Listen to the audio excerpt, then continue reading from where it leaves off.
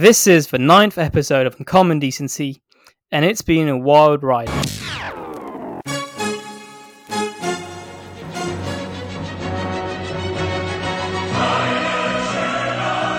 We had listeners from 42 countries tune in, and we have so much positive feedback from everyone, and wanted to thank you for tuning in such large numbers.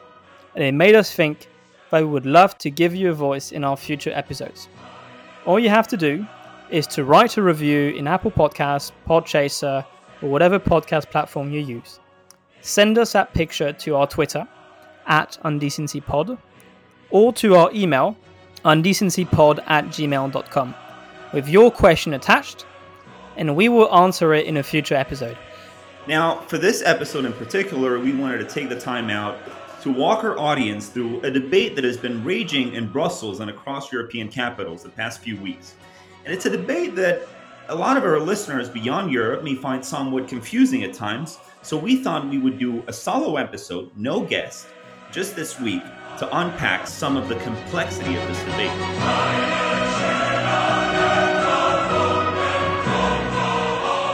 European strategic autonomy is goal number one for our generation.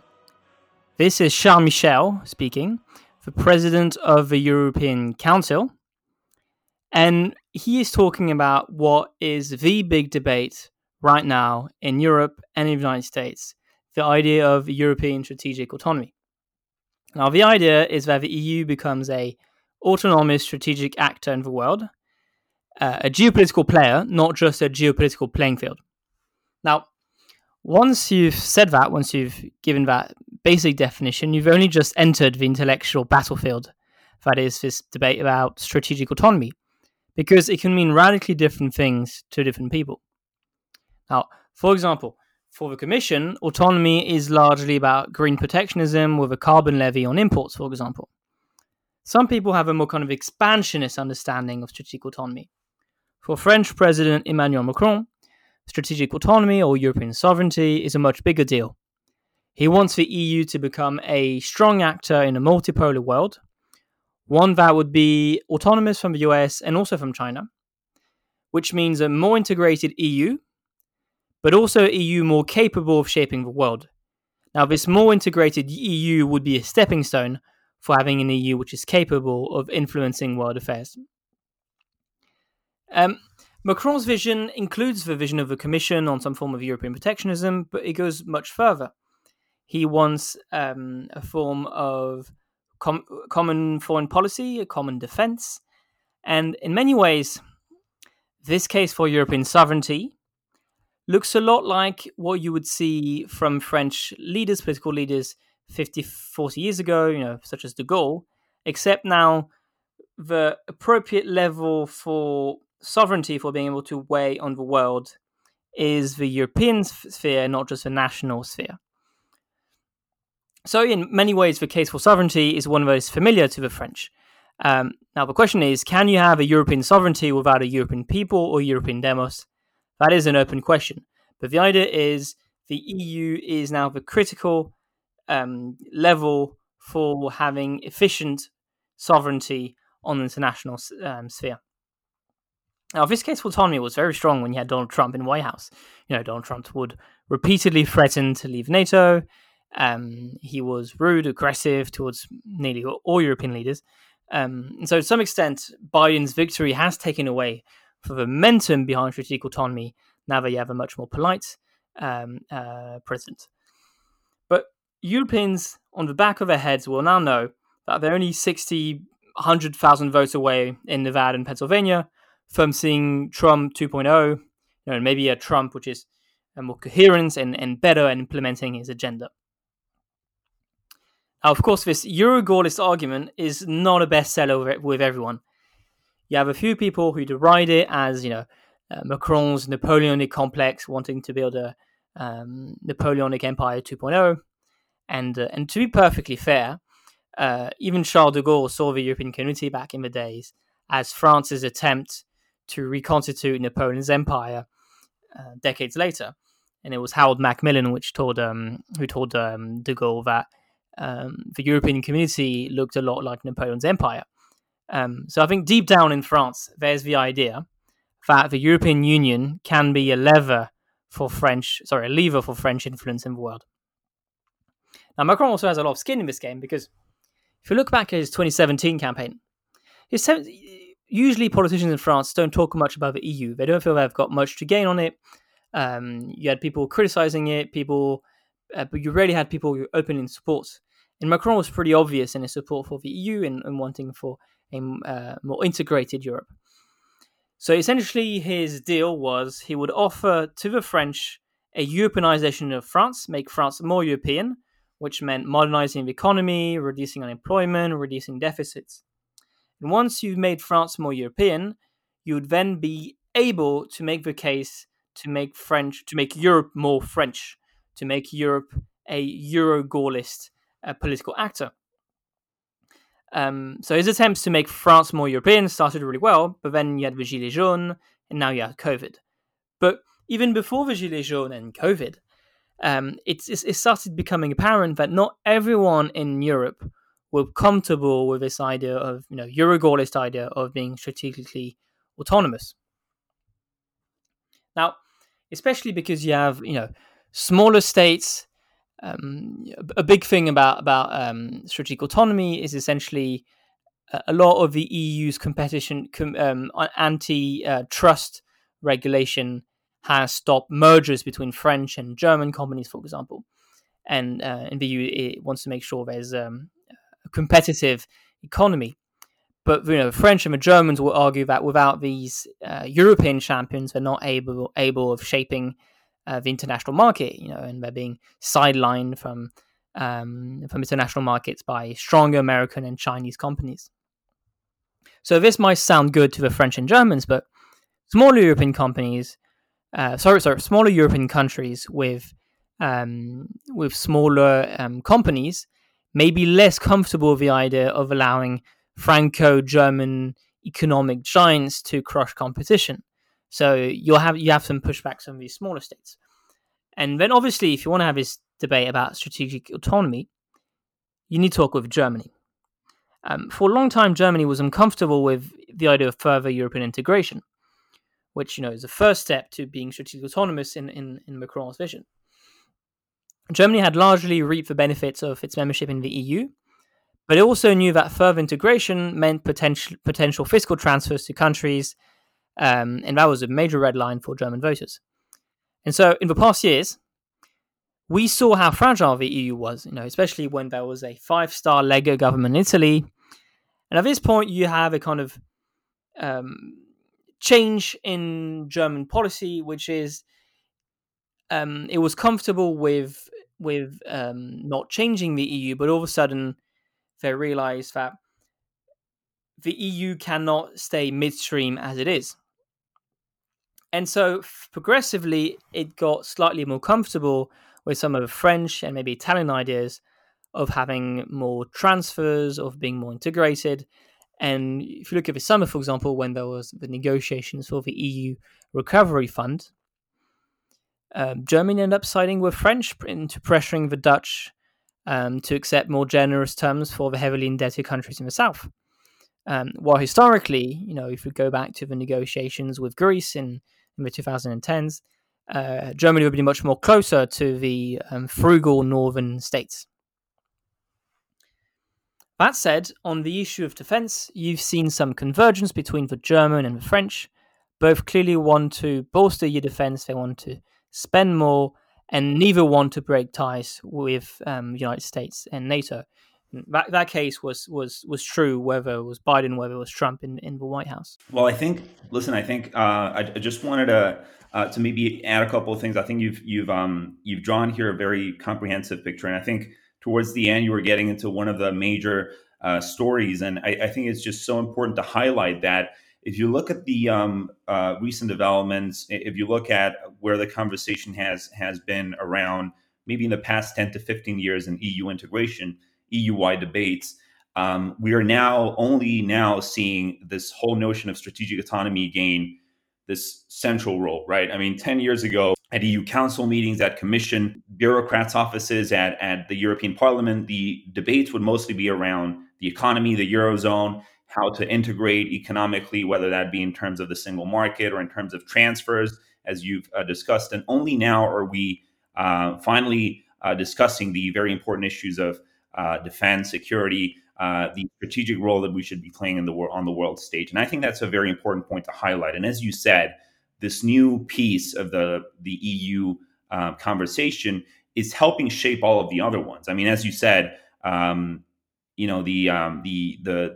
member state ambassadors in the EU are taking notes of where each other stand on these different issues, and that in turn informs where other debates will head. I mean, as you said, one example being that on a question such as the financial integration of the EU, right, the mutualization of debts, the extent to which the poorer member states can get to either borrow money at whether or not we're going to have like euro bonds, or whether these poorer member states are going to be able to get some form of solidarity from the richer ones. But as you said, on that question alone, Germany has traveled some way towards more of a Mediterranean position, right, where we've seen it side with Macron instead of with the Dutch and the Austrians, who are the kind of the frugals. So that would be just one observation. I think another one that you were also getting into that I think is so interesting is we really need to make absolutely clear that strategic and defense issues are only one aspect of strategic autonomy, or at least if we take Macron's definition of it. You were hinting at this earlier. I mean, a Europe that is more able to protect and defend itself through higher defense spending, through some form of cyber capabilities, the ability to deter cyber attacks, the ability as well to have a more active patrolling of the seas and waterways and whatnot. But that's only the defense and security aspect. As you explained, Macron's vision is larger. He also wants Europe to be strategically autonomous on the economic sphere. He wants Europe to be able to protect it's some of its industries. It wants it to act tougher on Chinese abuses on trade and investment. It wants generally Europe to be a bigger economic player on the world stage. That's like another huge pillar of his vision. And then another point that I wanted to make, and I'll turn back to you with this, is that in fact, you and I were discussing, I believe last week, a piece of reporting that Politico came out with shortly after Macron gave his landmark interview to Le Grand Continent, which I think you were going to get into later and kind of walk us through what that was about. But shortly after that interview was a major. It was a bomb. I mean, it was widely shared, and it really shaped the conversation for the next few weeks. Then you had AKK come out with her own response that I believe she also ended up eventually publishing in Le Grand Continent. You were going to get into that as well. But the Politico piece reported this debate as being between what it called the strategic autonomy camp on one side and the Atlanticists on the other. And you and I were discussing what a funny way of looking at it that is. I mean, it's just not a framework that I would buy into. I think that framework essentially focuses on the ends on the answers to the question of what role should the EU play on the world stage after all is said and done. Are we going to be a power that in a way is dependent on American defense patronage and on American strategic policies, right? Or are we going to be able to make our own policies and to act in an autonomous way? But there's a different way of looking at it, which is, I think the way that it's really playing out in European capitals is the main core debate that we're having now is, are we going to keep on track to hit the NATO defense targets? I mean, are we going to keep building up our defense capabilities so that we are actually putting our money where our mouths are and showing to the Americans that we actually care about the transatlantic relationship? And if you focus on that debate alone, the Germans are a tiny minority. Only AKK and the Germans are answering no to that question. Only they are saying that, listen, we can't really get these bills through Parliament. There's not a real clear case for us to be shifting troops around to the eastern flank. There's not such a clear case for. I mean, they've been the ones who've been beating around the bush and dragging their feet over the issue of defense spending. But the majority of European heads of state, the majority of European countries, and I would even submit that the majority of the European public holds a different view, which is that we should be investing more in defense. But within that, there's different objectives that you could be looking to fulfill with that higher defense spending. On one side, you have Macron, who's saying that we should be arming up and building up our capabilities, defense and economic wise, to be more autonomous. And on the other, you have, I would say, the Baltic countries, the Central European countries, the Eastern European countries, who are saying, yes, we need to beef up defense. Yes, we need to beef up strategically. But at the end of the day, our role in the world is never going to be distant and different from America's. We should always be looking at our role in the world through the transatlantic relationship and what we're able to achieve together. There's nothing that we are going to want to do strategically in an autonomous manner, and I think that's the real difference there between Macron and maybe other, as I said, like the Baltics or Poland or the Czech Republic. Say, No, it's just to bounce back on what you said. I think the reason why strategic autonomy was never taken seriously in Europe, now it is to a large extent, is that there was this kind of vision within European capitals in the EU that Europe was ahead in the kind of cycle of history, and cycle of history which would be dominated by trade and regulation and human rights. And if that's your vision, you don't really need to be strategically autonomous to that extent, because you're ahead of a curve, and strategic autonomous brings back to kind of old principles of hard power, which were a bit outdated to some extent. The European was a vegetarian. It was in the word of carnivores, but it was a proud vegetarian in words of carnivores. It was thinking that all the other carnivores will become vegetarians in the near future.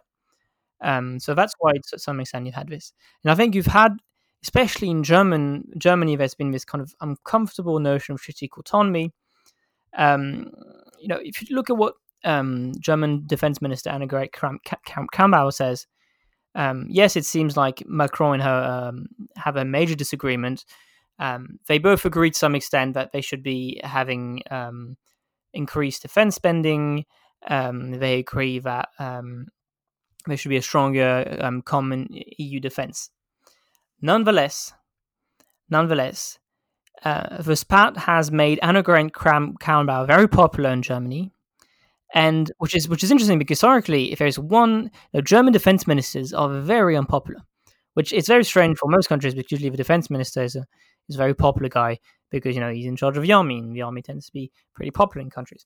Germany, that's not the case. The defense minister, if you look, for example, at Ursula von der Leyen, the head of the commission, she used to be defense minister, and she was very unpopular. And this has made her pretty popular over the last few days, because you could argue that maybe this is AKK, who is talking to a domestic audience and trying to become more popular and whatnot. But if those comments are popular, it says something about the German psyche around these issues. It says that the Germans are still uncomfortable with the idea that they could provide for, the Europeans could provide for their own defense. And when Annegret Kramp-Karrenbauer attacks the anti-Americanism that goes around with some people who are pushing strategic autonomy, it's because of the German mindsets. You could see how strategic autonomy could echo some pretty distasteful historical political tendencies. So you can see the kind of ghost behind German strategic thinking. Now, you talk about other countries, not just Germany, and I think that's true. I think the other day we saw the Spanish defense minister say that he was closer to what Annegret Kramp-Karrenbauer was saying than France. If I can just interject, which was a huge victory for Germany to have a Mediterranean southern country. I wouldn't. I mean, I don't want to sell the guy too short. I don't really think that this debate is being widely enough covered in Spain for this to make much sense. What I believe it was Prime Minister Pedro Sanchez who said this, but it was a huge victory for Germany to have Yes, it's Pedro Sanchez. Yes. to have a Mediterranean country. And I remember someone in our network was tweeting, well, this is really bad news for Macron, because if he cannot get the Spaniards and the Italians and the Greeks on board with his vision as a Mediterranean nation, that France is, then Macron's in real trouble. Yeah, absolutely. And I forgot. I think it was ECFR maybe, which wrote the other day, is Macron talking about strategic autonomy on his own. And this debate has evolved massively, as we've said in the past few minutes. And at least there's a debate about it. That wouldn't have been 10, 15 years ago. But to a large extent, people are not comfortable with this idea yet. They agree that maybe we should have a stronger defense. Maybe we should have we should beef up our common European defenses. But to countries like Germany, what they understand as strategic autonomy is being comfortable with being complementary but remaining second fiddles to the Americans. I think the French vision is one day, progressively, a strategic autonomous Europe would be as mighty as the United States, and not simply complementary. And I think that's where the visions diverge. They agree right now that we should do more, but they don't agree what the landing zone will be, and that's a big issue because we've had this debate since the 1960s, when De Gaulle would want Europe to be European. The Germans made sure that they wouldn't stay away too far away from Americans. It's an old debate, and it says a lot about the state about European politics. And I really want to ask you, Francois, because you've been tracking this closely. You've been following what these ministers and prime ministers have been telling the media and etc. and how this whole debate is shaping up. And I wanted to ask you precisely where you think that AKK's position comes from and where Macron's position comes from. Before that, I wanted to do one quick. I want to make one quick observation. I thought it was so important right back at the start when you nuanced that when we talk about strategic autonomy, this isn't just a matter of what specific policy issue we're discussing. And of course, there's a difference between this strategic and defense bucket, right? That essentially means spending more on defense or spending more and smarter on defense and having a smarter way of deploying troops that deters Russia. And on the other hand, we've got the economic sphere, right? And that means that can mean a set of different things, but largely being a strategic competitor to China and not kind of be accommodative of China as the Germans want to see, and to the US as well. Don't forget all the right, exactly, on GAFAM and on the extrajudicial power of U.S. courts and so on. Exactly. And in fact, that's precisely what I wanted to get into. But just to parse those two areas out, the strategic and defense on one hand, and the economics on the other. But you said another really important thing at the start, which is that it isn't just about policy areas; it's also about institutions. Because each of the EU institutions holds a different view of what strategic autonomy means. And as you said at the start, the European Commission, for instance, is very dug into this largely economic view of strategic autonomy. Obviously, the Commission handles antitrust, right? Antitrust at the European antitrust, as we should explain our audience to give them enough background, has been entirely delegated, mostly delegated, or at least in terms of the single market, the companies that operate across internal borders. The extent to which they're allowed to merge and to concentrate is regulated by the European Commission, which has a department. I forget what it's called, but it essentially handles antitrust. It was formerly held by Margrethe Vestager, who was like the horror of the GAFAs and the big American multinationals, because she was really tough. But as you said at the start, I thought it was so important to nuance that. If you ask Commission officials, they would mostly emphasize green protectionism, green taxes. So the idea, for instance, and I think this was actually a provision that was pegged onto the budget deal that we're now discussing, that is now being held up by Hungary and Poland, but it was added with everyone's support, I believe. The idea of creating what the Commission calls our own resources, and it's so important. This notion of own resources, which is a financial notion, is the idea that the EU can levy its own taxes. Because let's remind our audience, the EU does not levy taxes; it essentially just has money transferred from national treasuries until the day when it will. I think it already levies a couple of taxes on like plastic waste and whatnot.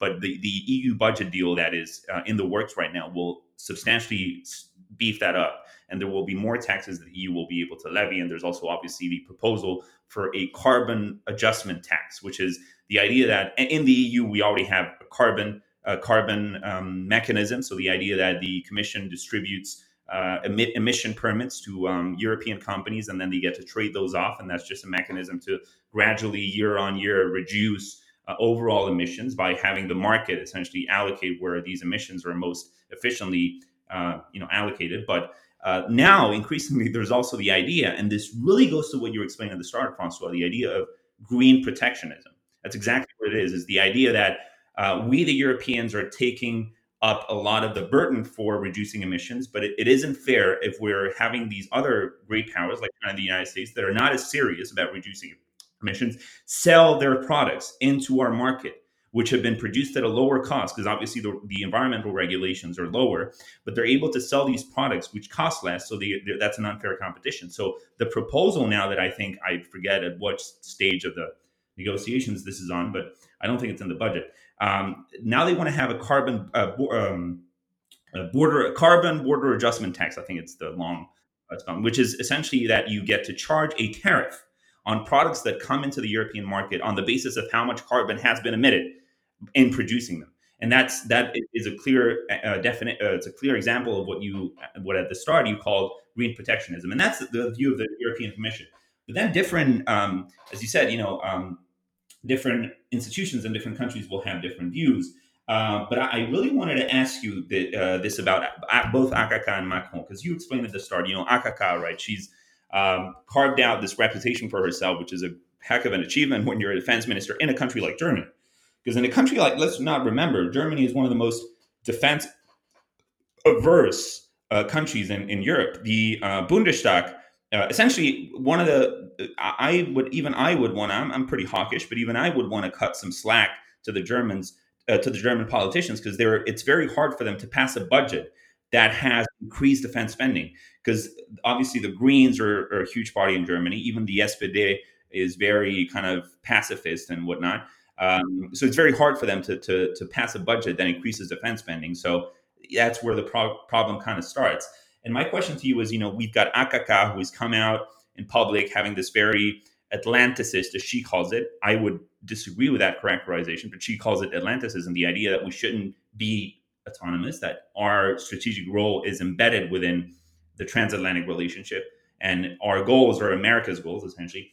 So my question is, where does that come from? Do you think that AKK is essentially thinking, well, we're never going to be able to shove through higher defense spending to shove it down the throats of the German public, and so this whole debate of strategic autonomy is going to cost us in the long term, because Macron is essentially playing the German public against the German government and making the German government more unpopular, because now they have to. He's doing something even tactically smarter, which is in his interview with Grand Continent, he says, I disagree with what AKK has said, but according to what I have understood, the Chancellor, Angela Merkel, is not on her line. He's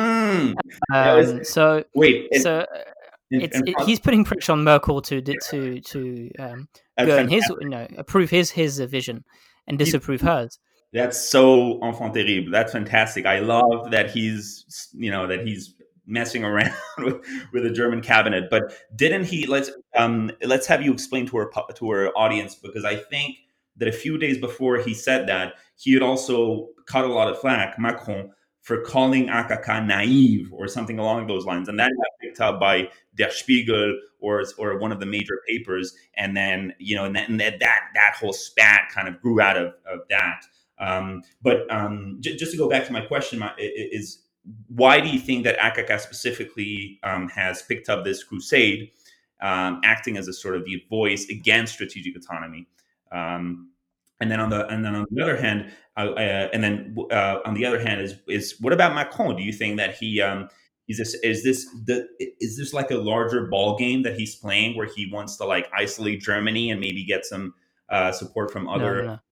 So, so on the AKK question, first of all, she was very unpopular a few months ago, so this was a good way to put herself on the map again, and she's become very popular. And all of a sudden, people were starting to think she could become leader of the CDU again. Oh, okay. That might be a long shot, but I have to caveat the disagreement because both AKK and Macron share the idea that there should be more defense spending and there should be a stronger common EU defense policy.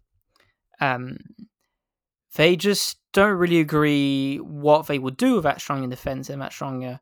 So, again, as I've said, Macron wants strategic autonomy to end up, to be a form of European sovereignty, properly speaking of, and AKK is comfortable with the idea that strategic autonomy simply means being complementary with the United States. So there's this disagreement. On Macron's side, I think there was a piece the other day in Politico calling Macron the think tanker in chief. Yes, that was Rim Mortaz, wasn't she? Yeah, And I thought that was very funny. yeah, that's. I'd love for you to walk us through, and you've already said a lot about kind of the tradition, the Gaullist tradition of French statesmen banging on about sovereignty, and now we've got that being transferred from the French to the European stage. But yeah, tell us more about like what is Macron thinking? What's the longer game here? Well, I think a bit of the idea behind the political piece was that Macron kind of bounces ideas around, like a think tanker. And we had Benjamin Haddad with us, and I think it was last year he wrote something called Macron Strategy Disruption, and he likes changing things, and he has an idea of what Europe should be, and sometimes saying what Europe should be can end up making your job much more complicated because there's a principle of reality as well, which is, well, maybe in an ideal world, Europe should be this way and this way and this way. But, you have to make do with the realities on the ground. So I'm not exactly sure because it seems to me like this strategy is antagonistic. It makes a lot of people uncomfortable, and it's a bit rash to some extent. So it's a bit of a Macron style of saying that the old system is ossified and needs a shake-up. But actually saying it needs a shake-up might make that shake-up more complicated. So I don't know exactly. He might be very genuine. Disruption might help him. If he thinks he's going to do a second term, he could put these ideas on a map for the future. Saying he was a visionary and had these ideas a long time ago and whatnot. So I'm not sure exactly, but I'm very happy with having these conversations. I think intellectually it's fascinating, but I'm not sure if it's the president who should be starting these conversations in the first place. So it's a bit of an odd situation. He's a think tank and a president. Yeah, and let's kind of walk through some of the rationales. What the rationales could be for Macron wanting to play the think tanker president's role, right? I mean, obviously, as I think you've explained a couple of times on the show, Macron is a heck of a special character, right? He's obviously a lot of his career has been defined by just sheer ambition, and he's obviously a man full of ideas and he wants to affect a lot. I mean, he's already affected so much change on the French political sphere alone by realigning politics. And you had a really interesting piece in the National Interest earlier last week, and maybe we can get into it. But he's a man of he talks a big game about reshuffling stuff and change, right? Now, my one supposition you could make is that maybe he's trying to, in a way, upset. If you were really cynical, maybe you would maybe think that Macron is trying to upset the balance of power in EU Council, at the EU Council and at the EU level, He wants, in a way, to kind of make Germany seem stingy. Look at these Germans and look at AKK, who are essentially on the side of fecklessness, right? Their case is essentially that we shouldn't be spending money because what are we going to do with a higher defense budget if, at the end of the day, we should be relying on the Americans? That it's kind of a hard case to make in a world that is becoming more unsafe by the day, and maybe that there's a longer strategic game there where Macron is trying to beef up France's role in Europe by getting people to rally around his vision. And that includes, obviously, people within Mediterranean countries. And obviously, the Pedro Sanchez comment was a big setback for Macron. But maybe he's got a longer game going where he wants to isolate Germany on this debate.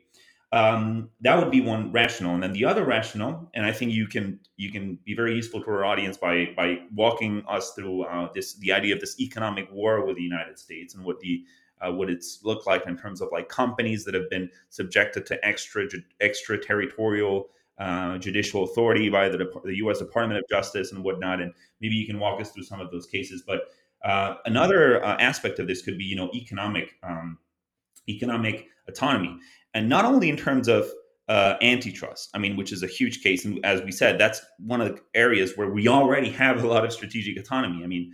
The European Commission has de facto huge power over American tech companies. It has made them cough up billions of dollars in fines. We saw that with Google in, I believe, Ireland. Google had a major court case in Ireland, but also with Facebook and some of the social media platforms have had cases with the commission. So maybe you have a case there about the EU is essentially an association of states. It doesn't have a lot of financial resources because it has a budget that is peanuts, really. It's like 1% of the EU's GDP. States are very stingy in how much money they want to give to the EU. But the EU should leverage the internal market, the sheer power of the internal market to wield power in terms of, and we've discussed this. Remember the Brussels effect. Anu Bradford, who was a legal scholar at Columbia, she's a Finnish-American lawyer. She came out with this book earlier last summer called The Brussels Effect.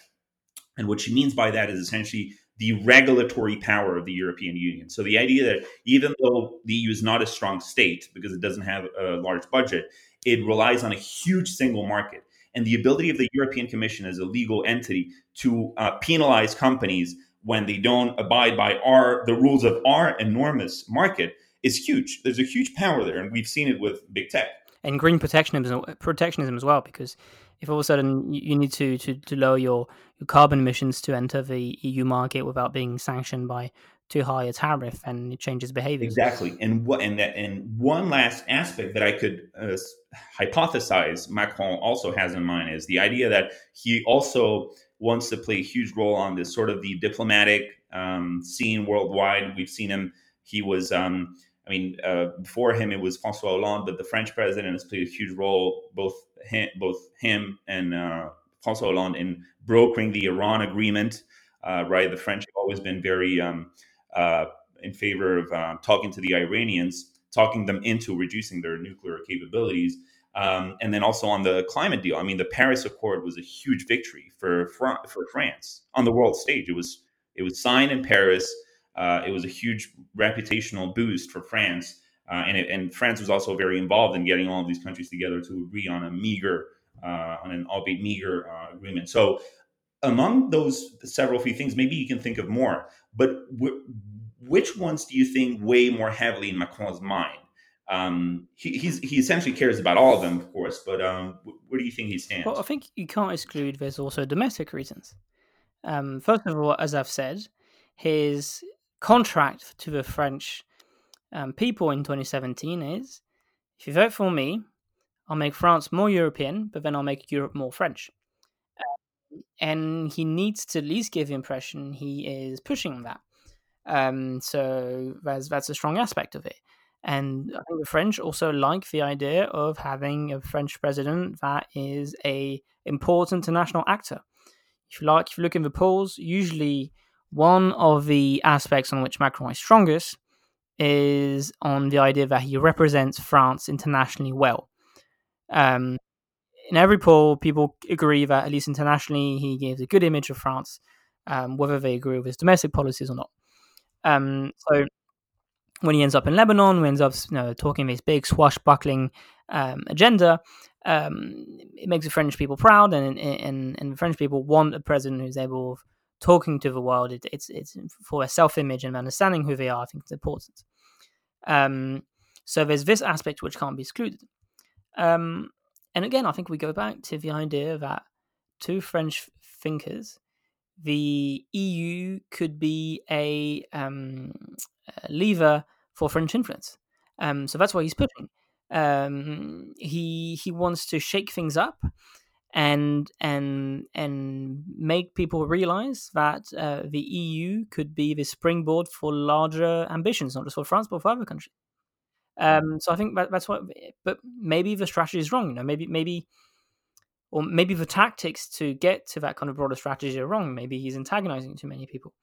So you can't fully exclude that. But again, just like we said, AKK might have a few domestic reasons to exaggerate her conflict with Macron. I think Macron also has some reasons to exaggerate it. He wants to show to the French he's shaking things up, and he's trying to make Europe more French. And I wanted to ask you, Francois, specifically about one issue that we've left out of the wheelhouse here, which is China. Because I wanted to ask you about how the issue of China has played out in France post-COVID, how it was playing out before COVID, and specifically how you can compare it with Germany. I mean, you may remember back a few weeks ago when we had John Kampfner, we discussed at length how Germany has traditionally had a very accommodative role towards China since reunification.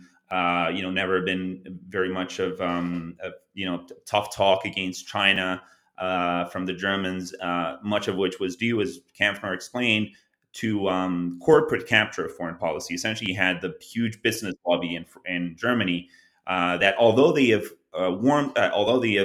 they are now increasingly waking up to the Chinese threat. There was that report that you quoted where they labeled China as a strategic threat, but traditionally, German corporate interests, the big car making companies, the big German multinationals who still see China as a huge market and a market full of opportunities, are perhaps among the friendliest to the Chinese government. They don't want a tough policy on China because they want to keep access to the Chinese market.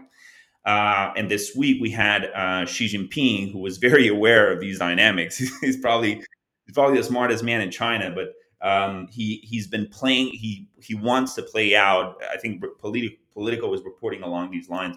Xi Jinping has been trying to play out the Europeans against one another.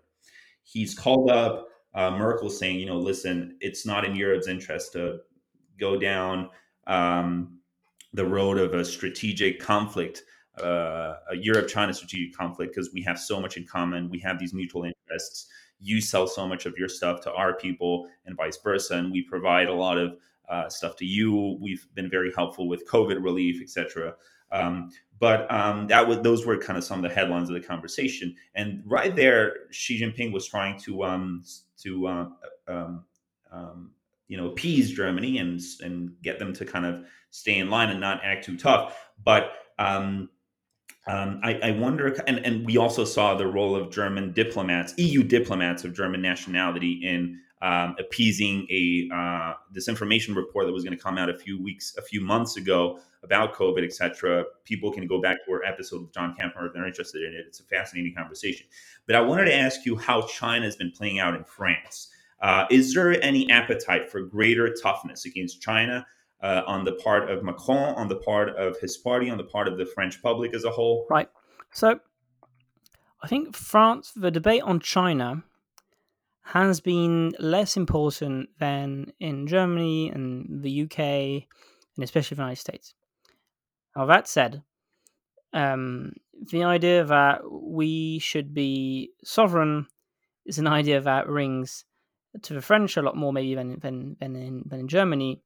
And very early on, France decided to create regulatory hurdles to make sure that Huawei, for example, wouldn't be setting up a 5G network in France.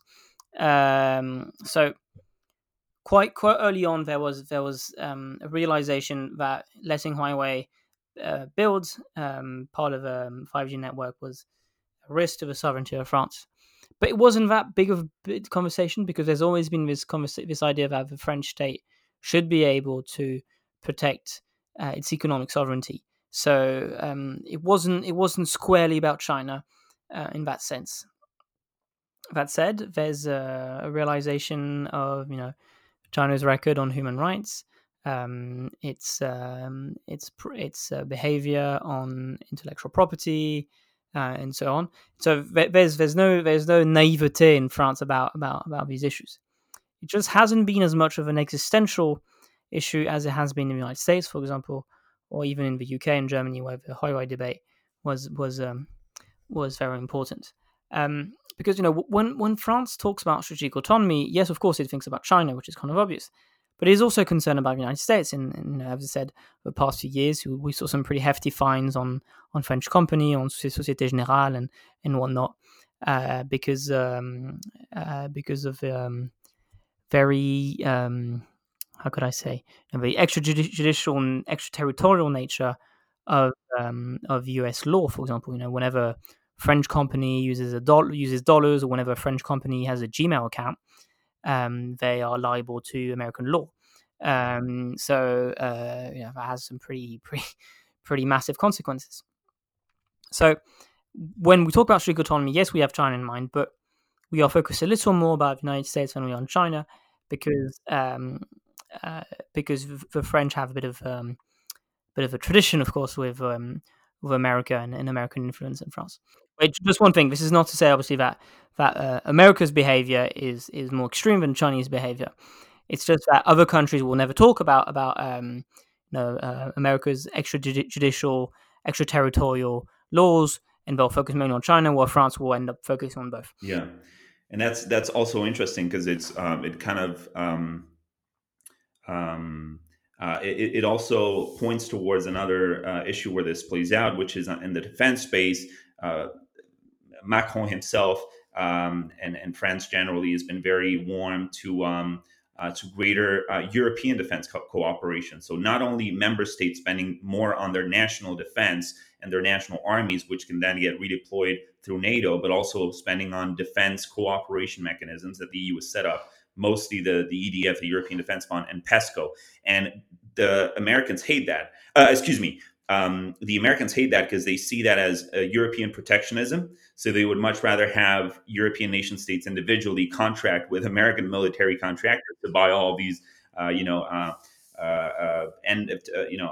state of the art military equipment and whatnot, rather than spend money among themselves in a way that, due to European Commission rules and whatnot, is always going to benefit European companies more so than American companies. But it's interesting there, and maybe another day we should dedicate a whole episode to what you just described there in terms of what the French call the economic war between France and the United States. But it would be an interesting topic to touch on because people oftentimes would underestimate the extent to which, for one thing, American law has this extra territorial breadth of application, and the specific cases in recent history where that has hurt certain French companies, and why that has bred a certain skepticism towards America. But anyway, I think we've covered so much ground, and I'm so happy we were able to do this episode because this whole debate. Let's just be very clear. I mean, right at the very start, you hinted that the reason that we're having this conversation is because of Donald Trump and his rhetoric around, you Europeans should pay up, you should stop free riding on America, and you should stop expecting America to help you with your foreign policy goals, such as reducing climate emissions, helping Iran get away with nuclear weapons or whatever.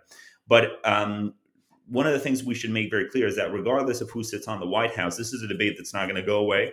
You're always going to have people like Macron who, regardless, even if we have a Democrat in the White House, who's probably going to take some of the foot off the pedal on defense issues and probably be less confrontational with Europe. You're always going to have leaders like Macron who say, listen, folks, this can no longer go on as usual, and we need to take our own security in our own hands. So we're going to keep hearing about this debate, and I was so happy that we were able to give our audience maybe just a basic kind of rundown of where the arguments lie and what the situation is.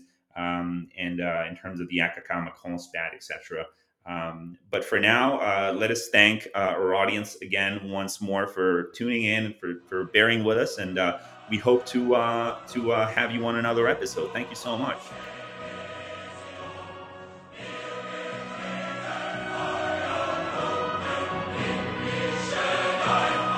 Also, don't forget to send us your questions. All you have to do is to write a review in Apple Podcasts, Podchaser, or whatever podcast platform you use.